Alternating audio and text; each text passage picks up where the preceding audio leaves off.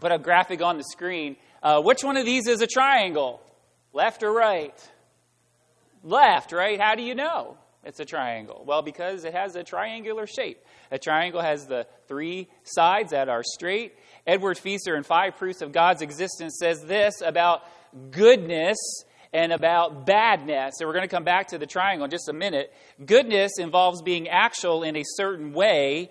Badness involves a failure to realize what is implicit in the nature or essence of a thing. So in other words, goodness is the nature of a thing, and badness is whatever does not meet the nature of that thing. It applies to everything. Since everything is a certain kind, moral goodness or badness in human beings involves the deliberate choice either to act in a way that facilitates the actualization of the potential that we need to realize to be fully flourishing humans, or to act in a way that frustrates the realization of these potentials. So what he says is this: we all were created with a design and a purpose, and when we live up to that purpose and design, it is good, and when we fail that design, it is bad or evil. And so, all sin then is a failure to live up to good design that God has given us. So goodness then involves being actual in a certain way. And so to be actual in a certain way, we have to know what the nature or the essence of a thing is. And so a triangle, the nature or the essence of a triangle is it actually has sides that are straight. 3 sides, tri-sides, right? Triangles and tri-sides that are straight. A triangle is bad in the extent that it does not live up to its reality or its actualization. So the figure on the right is a bad triangle. Why? Because it does not exhibit the properties or the essence of a triangle. Badness is a failure to live up to that essence. And so the side of the triangle that has the wiggly sides, it is failing to live up to the purpose or the design of a triangle. Now, not having a 4th side doesn't mean it's bad, because triangles are designed with 3 sides. And so the goodness or the actualization of a triangle is at 3 sides, 3 angles, and they have to be straight sides and the angles. And so badness then is that if the sides didn't meet, or in this instance that are crooked. Goodness is primary. So what does it have to do with us? Well, we need to know the purpose of a thing and able to actualize its potential. In other words, to bring out its purpose or to bring out the goodness in the thing. Just like the triangle is good when it fulfills its purpose, or when it actually is a triangle, the same with us as humans. Sexuality has a purpose. There is a goodness to it, which is what it is designed for. But anything that fails to meet that is badness in a sense, or is evil in a sense. So you may be surprised today as we walk through this as to what the purpose of sexuality is. It is not pleasure, and it is not procreation. Those are the two that we often hear. So today, we are going to look at the reason, the way God designed it, the way that He did. Don Schrader is a secular humanist, and he says this: to hear many religious people talk, one would think God created the torso, the head, the legs, and the arms, but the devil slapped on the genitals. And so what we believe is, that's what many people believe when it comes to the area of sexuality. We say, yes, God created us in His image, right? Everything but that. But no, we are human beings. We are encompassed human beings. There is a good design to the way that we were created. And the gospel is God's good news of His sacrificial love for His people. He sent Jesus to what? Save His people, to save people. He not only saves us, but He calls us His own. We are now His treasured possession, and He has a place that He's preparing for us. And David Platt says this: when God made man and then woman and then brought them together in a relationship called marriage, He wasn't simply rolling the dice, drawing straws, or flipping a coin. He was painting a picture. His intent from the start was to illustrate his love for his people. Read that again. His point was to illustrate his love for his people. So today I want you to think of God's illustration of his love for you, for his love for mankind, his love for the world. David Platt goes on, for God created the marriage relationship to point to a greater reality. From the moment marriage was instituted, God aimed to give the world an illustration of the gospel. And there it is.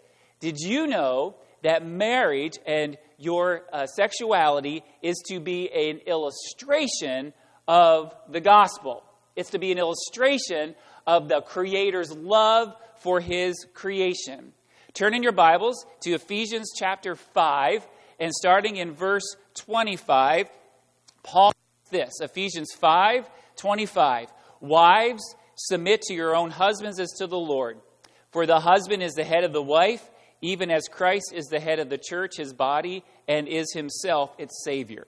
Now, as the church submits to Christ, so also wives should submit in everything to their husbands. Husbands, love your wives as Christ loved the church and gave himself up for her, that he might sanctify her, having cleansed her by the washing of water with the word, so that he might present the church to himself in splendor, without spot or wrinkle or any such thing, that she might be holy and without blemish.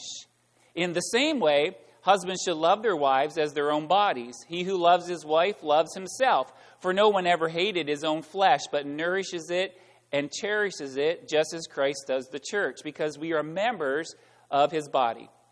Therefore, a man shall leave his father and mother and hold fast to his wife, and the two shall become one flesh.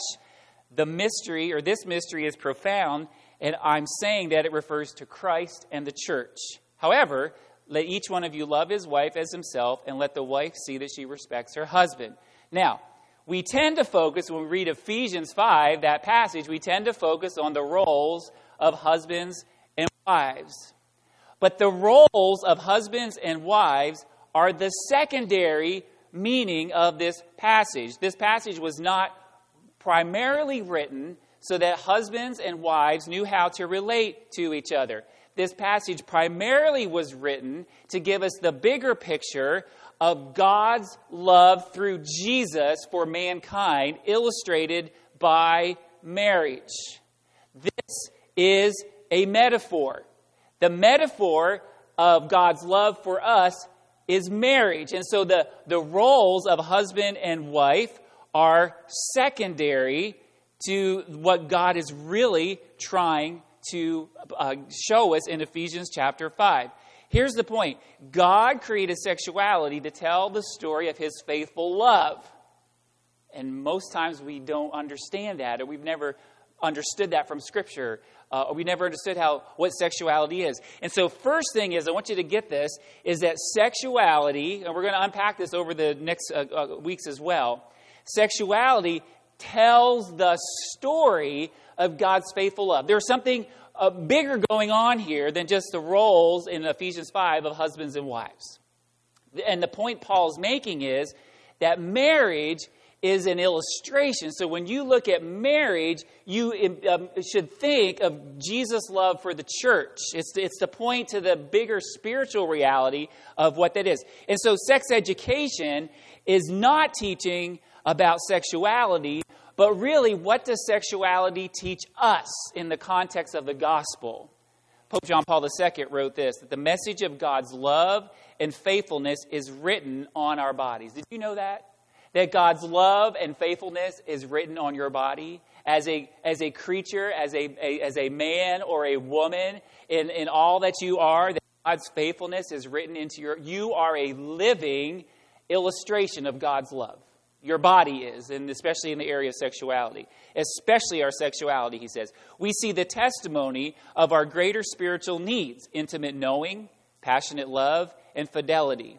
And Jesus taught by pointing to physical creation. What did he said? Jesus came and he wanted to teach us about the kingdom. He wanted to teach us about the great spiritual truth. So what did he do? He didn't pull people away and do all these charts that nobody ever understood and all these big, what did he do? He said, oh, look, there's some sheep. I'm the good shepherd, just like the shepherd is for those sheep. The sheep and the shepherd is a metaphor for Jesus' love for the church. Jesus talks about the kingdom growing and multiplying. So what does he do? He says, oh, here's some seed, right? You plant the seed, and then the seed starts to grow. And so Jesus uses seed as the metaphor. The sheep isn't the point. The seed isn't the point. What's the point is those things are illustrations of a greater spiritual truth. And the greater spiritual truth is what? It's God's love for his people. And so what in creation could help us understand God's love, his redemption, the price that he paid to send Jesus to save us from our sin?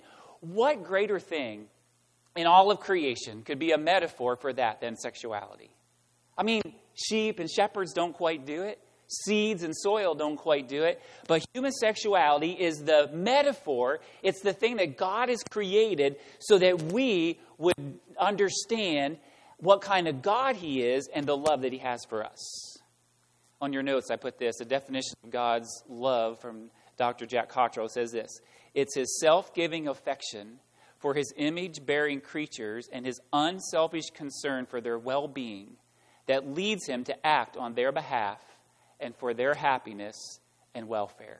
That's God's love. If you want to define what God's love is and want to know what God's love is, that is it right there. It's his affection for you and for me, his image-bearing creatures. We are made in God's image. And so his love causes him to what? To act on our behalf for our welfare. And so that's why when God says, do this or don't do this, why is he saying that? To ruin our fun? No, it's for our welfare and it's for our benefit. Do you know most relationships in life are contractual? We make a contract, right? And we promise to stay as long as the other person keeps his or her promise. I'm only in this as long as you do what I think you should do. And as soon as you don't do what I think I should do, I'm out of here. That's a contract. But romantic relationships, right, based on this type of love are based on what? This implicit promise of happiness. Whatever you do for me, I want it to make me happy. And as long as you don't make me happy, I'm out of here. That's the contract of most of our relationships. Think about the relationships that hurt you the most, right? It was what? It was a contractual kind of thing. I love you. I'll be with you. I'll be your friend as long as you do X. Kids are notorious for this, right? Oh, so-and-so's not my friend anymore. Well, what did you do? Well, I had lunch with somebody else. You see, that's based on a contract. And the person gives you a contract, and you say, as long as you meet these requirements, I'll be your friend. Don't meet these requirements, and I'm out of here. See, that doesn't show us God's faithful love. Paul wrote this, nothing will be able to separate us from the love of God that's in Christ Jesus. God's love is not contractual love, it's covenantal love. He makes a covenant with us. He enters into covenant with us. It's not a feeling, but it's a promise. Matt Chandler said this, the couple makes vows to each other because God has not just called them to profess more romantic love to one another, but to profess a particular kind of love. The kind that endures, that sticks, and commits. You see, God has created this idea of sexuality in our being so he could communicate to us a covenantal love. Sexuality is important because it's a holy metaphor of a God who invites you into a covenant love with himself. We're going to unpack this morning. This is why the Bible talks about sexual immorality and it talks about divorce. John Piper says this, the ultimate reason, not the only one, why we are sexual is to make God more deeply knowable. I don't know if you ever thought about that in the area of sexuality. God has made us sexual beings in order that he would be more deeply knowable. That kind of turns the conventional wisdom right upside down, doesn't it? We are never taught that. We are taught sex is what? To be fruitful and multiply. But no, the primary reason is because God says, I want you to understand my love for you, so I'm going to create you as sexual beings. And in that, you're going to learn my love for you. Your sexuality shows God's intention to draw you into this covenantal love, the celebration of intimacy with him, and the devastation of betraying him. That's why God created us that way. So how does this relate to our sexual questions, our experiences, and our frustration? Well, it does it in two ways. Sexual desire draws us to covenant. Sexual desire was created in us, and it has an all-important truth that we were made for love. We were designed to bond, right? People despair of their sexual appetites and their some of their preferences, and they pray this: Lord, God, I just want you to take this away from me. And Matt Chandler says this: you really don't want God to take that away from you. He said you shouldn't ask God to take away one of his gifts. Rather, we should ask him to help us steward it well and lead us into a covenant relationship where we can enjoy it according to his design. And so what happens is God creates us with desire, and that desire is supposed to say, Lord, that's the desire you have for us. And so help me steward this in a way that would honor you. The average man and woman in today's culture seeks other outlets for their desires. The hookup culture, pornography, sexual addiction, casual sex, seeking a partner primarily for sexual compatibility is the new norm. And so what we're doing is we're missing God's intent. We are looking in other places for only what he can give us. And all those other things are cheap imitations and substitute for the love that God has for us. Here's what no-string sex does in our culture. It's reinforcing the conclusion that sex is primarily about what we can get. And we are missing our createdness. That's not why God gave it to us. Do you know millennials today are even giving up relationships because they're too hard? Like, they're giving up sex because it's too hard. No, they're not giving up sex. They're giving up sex with real people because it's too hard. God bless those millennials, right? Right? I mean, they're giving it up. It's too much time and trouble to have a real person. And so that's why pornography is on the rise. Casual sex is down, but everything else is up, right? Because it's very difficult. All those things are empty. Listen, marriage is not even the ultimate fulfillment. It is a metaphor for the truth of longing to be known, of wanting to be embraced and accepted by Jesus. We have done a disservice in the church through the years by saying that God wants you saved and wants you married. He doesn't. He doesn't want you married. He wants you to love him with all your heart, soul, mind, and strength. And if you get married, that is great. So we push people that they don't have any meaning and don't have any fulfillment unless they're in a relationship. And so the world then disciples us on top of what we have inadvertently taught in the church. And it's no wonder we're all broken. It's no wonder we're all a mess. You see, our goal in life is not heterosexuality, but it's holy sexuality. That's the goal. So we push people into these things. And so the marriage is what? It's the metaphor. It's not the goal. It's just the thing that says, if you have a marriage that honors God and that's Christ-centered, that's not even the point. The point is always Jesus. It begins with God. And it ends with God. It gives spiritual significance not only to marriage, but to celibacy as well. You see, celibacy is not a rejection of the kingdom, but it's embracing the ultimate purpose and reason for sexuality. You see, the one flesh union in a marriage is just the foreshadowing of something that's going to be more grand and glorious. Wedding feast of the Lamb. One day, oh glorious day, what? Jesus is going to come back, and we're all going to be part of the wedding supper of the Lamb. And so in sexuality, that what that does is it is even a foreshadow of something greater, and that's the spiritual fabric of this universe. Single Christians often ache for and longing because this covenant love hasn't come. Even people who are married, right? We still have this longing because the shadow will never be fulfilled in this world. Marriage is a shadow. It's a metaphor for the grand relationship of Jesus and his church. You see, a good marriage can give us glimpses of oneness, love, and intimacy, but we still long for more. We just still do. If you think your marriage is going to fix everything, you are really blind. Just ask some folks who are married, and you're like, man, things just got a lot worse. It's like, yeah, right. Before I only had to deal with one sinner. Now I got to deal with two sinners. And then we have other little sinners in the house. It just gets worse from there. You see, marriage is not the ultimate fulfillment. It's the foreshadowing of what the ultimate fulfillment is Jesus and the church. And so sexual desire, so God has given us so that we long for covenant. We long to be in that relationship. Why? To teach us that's how God thinks about us. Every longing you have for a relationship, you need to turn that around and say, that's how God longs for me. It's not about me just getting this relationship, but God has placed that in me so that in the very fiber of my being, I can understand, I can know God's longing for us. In fact, his longing so great that he sent Jesus to die for us. And so it draws us into covenant, but also this, it celebrates covenant. You see, two of the greatest challenges surrounding sexuality are this: convincing single Christians to abstain from sex and convincing married Christians to have more sex. That's just the truth of it. It gets relegated to the back burner in marriage. There's differences in desires.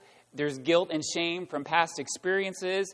You can't figure out how to make it a priority in the midst of work and family demands. And so what it does is it gets relegated. And so, but what does it do? It celebrates the covenant. It's a celebration of God's covenant promises to us. Timothy Keller says this: sex is supposed to be a sign of what you have done with your whole life.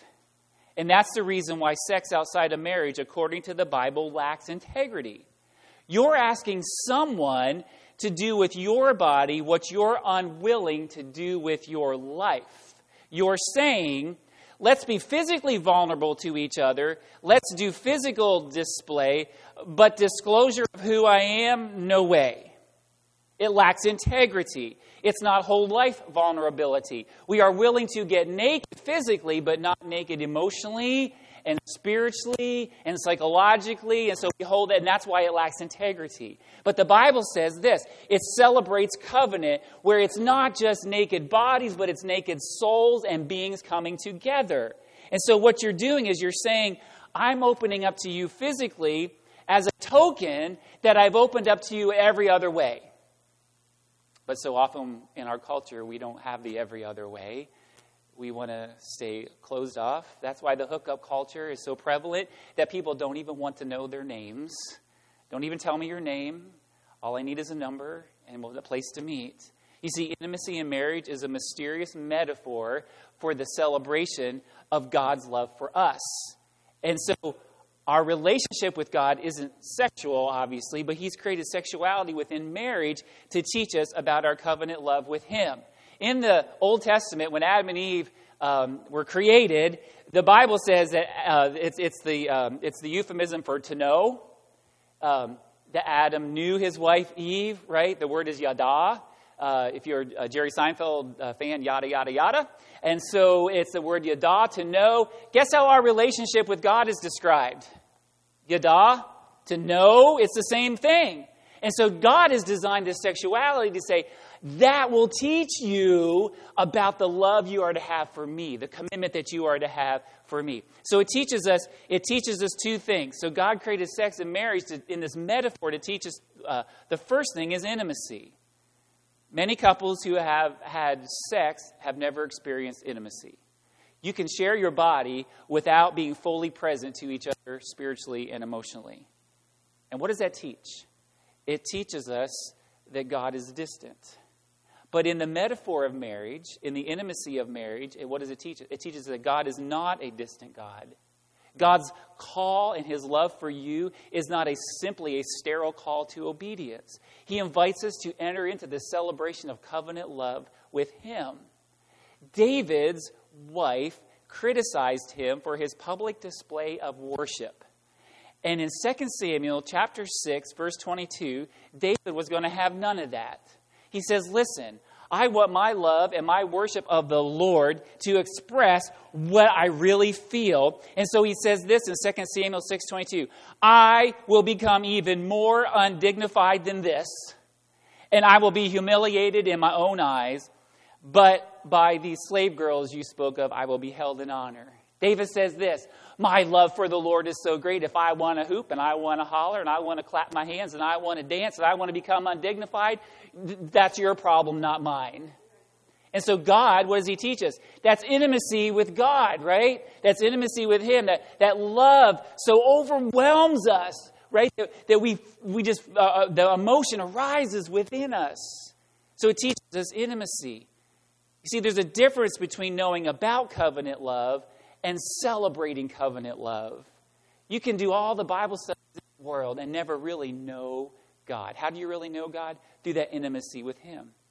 Bob Sorge says this: God's mandate is to establish our primary identity as lovers of God.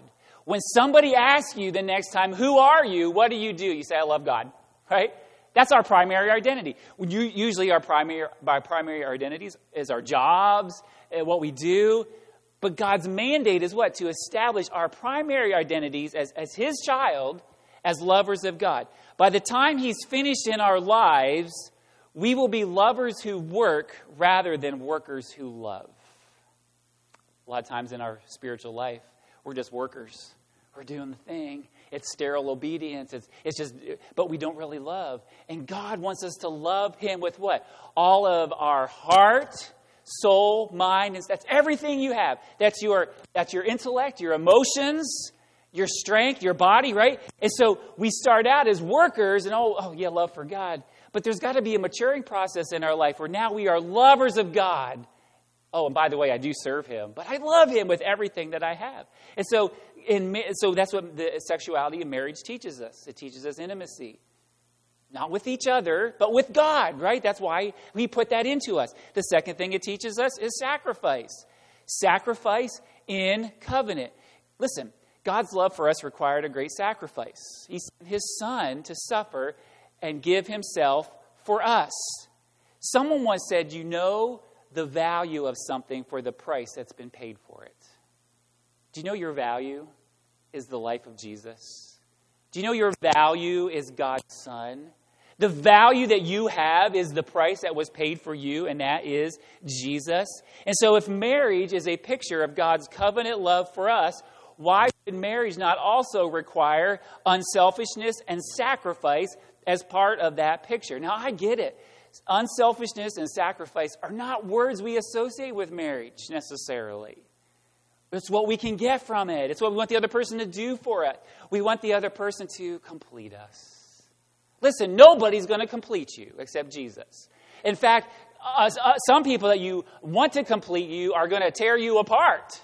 It's just who we are as fallen people. And so barriers in a marriage relationship, really in any relationship, what it is, it's an invitation to stretch our love for each other. So am I going to do the right thing even though you are doing the wrong thing? And when I do that, guess what I get a better picture of? Jesus' sacrifice for us. You see, when I say I'm not going to do it, you apologize first. I haven't talked to you for 3 weeks, and I don't care. You're the one. And what we're doing is we're missing God's sacrificial love for us. That's why sacrifice is part of the marriage covenant. That's why in Ephesians chapter 4, Paul says this in verse 25. Husbands, love your wives as Christ loved the church and gave himself up for her. You show me a selfish husband, and I will show you someone who is not Christ-like. You need to sacrifice. That's why Paul wrote that in Ephesians, by why God put us together in marriage. God's like, I want to teach these humans about my love for them. So I'm going to put two people that generally love each other in a covenant relationship, but they're going to annoy each other every once in a while. They may have just a drop down, drag them out, blow up every once in a while. But that's not what I want them to teach them. I don't want to teach them about that. Here's what I want to teach them about my sacrificial love for them. That while we were still sinners, Christ died for us. And so in marriage, that's why sacrifice is a part of marriage. It's a tangible way, Paul says, that a husband in Ephesians 5 can be like Christ in self-sacrificing love. So every time I grit my teeth, every time I'm not going to do this, every time, I have to remember God's teaching me in a very physical, practical way that Jesus sacrificed for me. Now, here's the thing about Jesus that's different than Jesus and me. Jesus did it perfectly. I don't always do it perfectly. I sometimes don't do it at all. But that's why we need grace. You see, that's why we have Jesus comes, who shed his blood for us. So for every great love story, we know there are many who haven't ended well. There's 22% of men and 14% of women have cheated. And it's higher now in the younger generations. And here's why sexual infidelity is a tragedy. It's a broken promise. Why? Because it teaches us, or it shows us, about God's love for us. You see, infidelity is no longer viewed as a big deal. J. Allen Peterson said this: "Well, once was labeled as adultery and carried a stigma of guilt and embarrassment is now an affair. A nice-sounding, almost inviting word wrapped up in mystery, fascination, and excitement. Even followers of Jesus justify it by convincing themselves they have fallen out of love. God wants me to be happy, and God understands my marriage, and he says that he understands." And so what we've done is we have broken a promise or broken a covenant. You know, throughout the Old Testament, God draws a direct parallel between a broken spiritual covenant and a broken sexual covenant. You read the Old Testament, and the reason God said, "No other gods before me," that you need to be loyal to me, is because he likened it to how we feel when we are betrayed. He likened it to how we feel when someone betrays our covenant, our love, our friendship, our relationships. And so God says, you want to know how I feel when you betray me through your sin? You are going to experience it in your own life through the betrayal of your covenant. That's why God calls them prostitutes and adulterers when they worshiped other gods. In fact, Ezekiel 16:32 says, "You adulterous wife," he's talking to his people, "you receive strangers instead of your husband." You see, the metaphor of marriage not only helps us understand God's love for us, but it also demonstrates how destructive it is when we walk away from God spiritually. You see, who we are spiritually, we're created in God's image. And God says, how am I going to have humans understand what it means for them to walk away from me, to spurn my covenant, to spurn my love? And so every heartache that you have ever had in your life is a reminder to us, not about the heartache, but remember, it's a metaphor, and it's a metaphor for something bigger. And what's the bigger thing? It's God's love for us. And so we understand how God feels for us when we walk away from him because others have walked away from us. You see, listen, we're all in this together. Someone said we're all bent rulers trying to judge other people as crooked. Right? We are. We're just all broken, and we're trying to judge other people as crooked. You see, but our sexuality is a metaphor for God's covenant love. A metaphor is a picture that what? It stands for a greater truth. And here's what it is. Sexuality is a metaphor for God's covenant love. You see, our bodies tell the story of God's covenant love. That's why God designed sexuality. That's the purpose for why he's given that to us, so that when we experience that in a relationship, in marriage, that we understand his covenant love for us. Here's the great promise of the gospel. While we have broken our covenant with God, he doesn't break it with us. God loves us. And we walk away, but God doesn't say, he's done that already. It was the flood and all that. He doesn't say, I'm done. He says, you repent, you come back. My love is constant, you still come, right? So relationships where at least one party is imperfect always entails vulnerability. Now think about this holy God who has a relationship with us. And this holy God comes down in relationship with us. He is the perfect one. We are the imperfect one. And so any relationship that you have been in where the other person is less than perfect, you know that's vulnerable. You want to be open, and they don't return your love. And all of those, there's been stories of unrequited love, unreturned love, right? And so it's not only a possibility, it's inevitable. Do you know when God created us, rejection was not just a possibility, but it was inevitable. It was going to happen. But out of his love, he created us anyway. You see, sexuality is not simply a matter of doing what is right and wrong. But stewarding that is about being true to the metaphor of a covenant. We're going to talk about in a few weeks about same-sex marriage and all those things. The deeper truth, the deeper thing underlying this is God's covenant love for us. Written in your life, in your body, in your sexuality, it's a reminder of God's love for us. Now, how will that thought change our attitudes toward how we view sexuality? How will that thought change how we view the world's discipleship of us? You see, it's stewarding our sexuality it's being true to the metaphor of the covenant. It's the purpose for what it was created. It's the triangle that God has set into place. And when we honor that, it is good. When we have its potential and its possibility, it's good. But anything less than that is bad. So perhaps you're single. Your longing for intimacy is a reminder that you were created for more. Your longing for intimacy isn't a reminder to get on Match.com. That's not what it is. It's not like, oh yeah, I got to go update my profile. That's not what your longing for intimacy is. Your longing for intimacy, if you are single, is a reminder that you were created for more. An ultimate love relationship with God. You see, the answer isn't to have sex, but to pursue God who created you with those deep longings. He created you with those longings so that we would be reminded not to go have a hookup, but to worship. That's why the longings are there. We've just not stewarded them well. We've not directed them well. We live in a culture that somehow says single people are broken. That's why we're always trying to fix them up. Single people are not broken.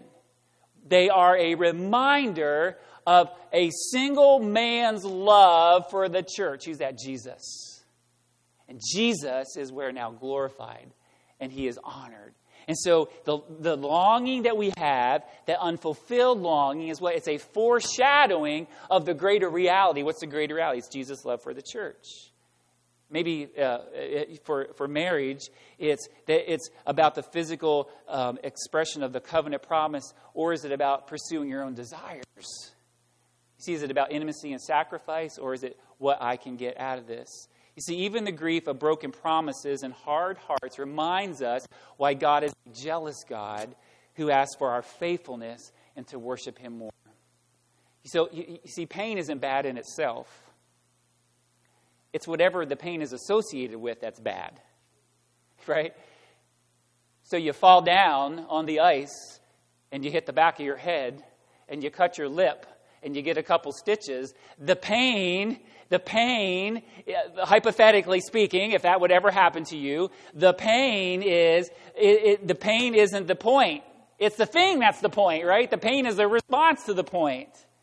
And so the pain that we have in life, it's whatever it's associated with that's bad. So the pain that we feel, the pain isn't bad. That's just telling us that something is off, that something's not right.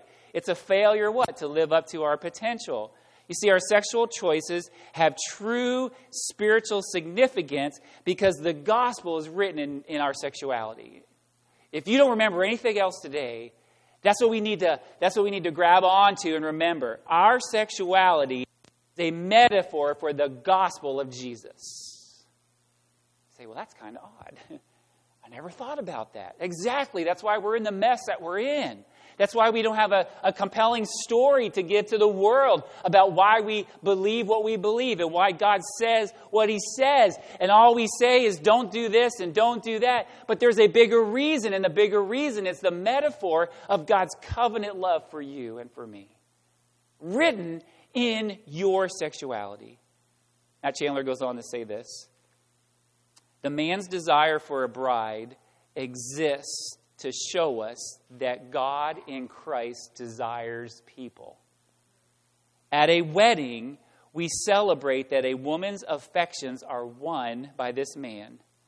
Similarly, we are celebrating that Christ wooed his people away from their idols, away from their self-reliance, and into his tender and loving care. In your personhood, in who you are, tells the story of the gospel. It tells the story of God's covenant love for his people. It tells the story of love fulfilled and of heartache and heartbreak, but all of that is wrapped together. So we come to our time of prayer, our time of decision, just time of commitment, just Here's what God wants. He wants our hearts. He wants what's in us, to love Him with all that we have, to love Him with what? All of our heart, soul, mind, and strength. Would you do that today? Just give God your heart.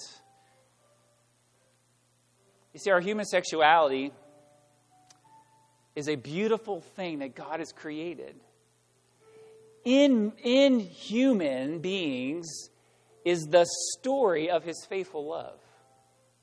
Of a love that never gives up, a love that always goes on, of a love that sacrifices. And that's the God who right now is drawing us back to Him.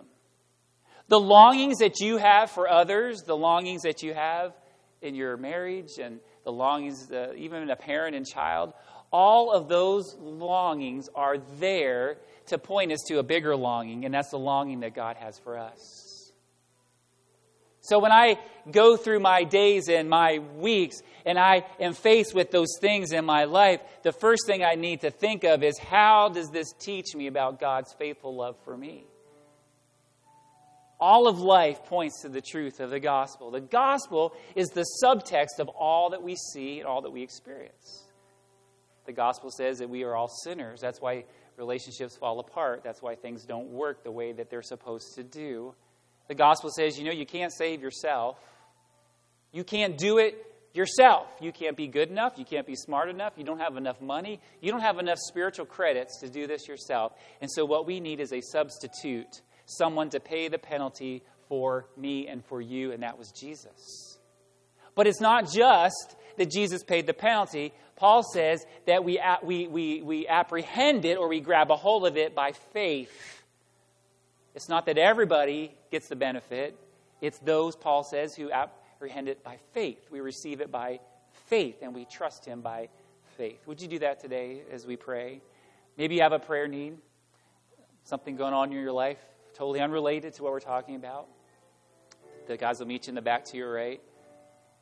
But for all of us, to be reminded of the metaphor that's written in our createdness, the metaphor of who we are. Would you please stand?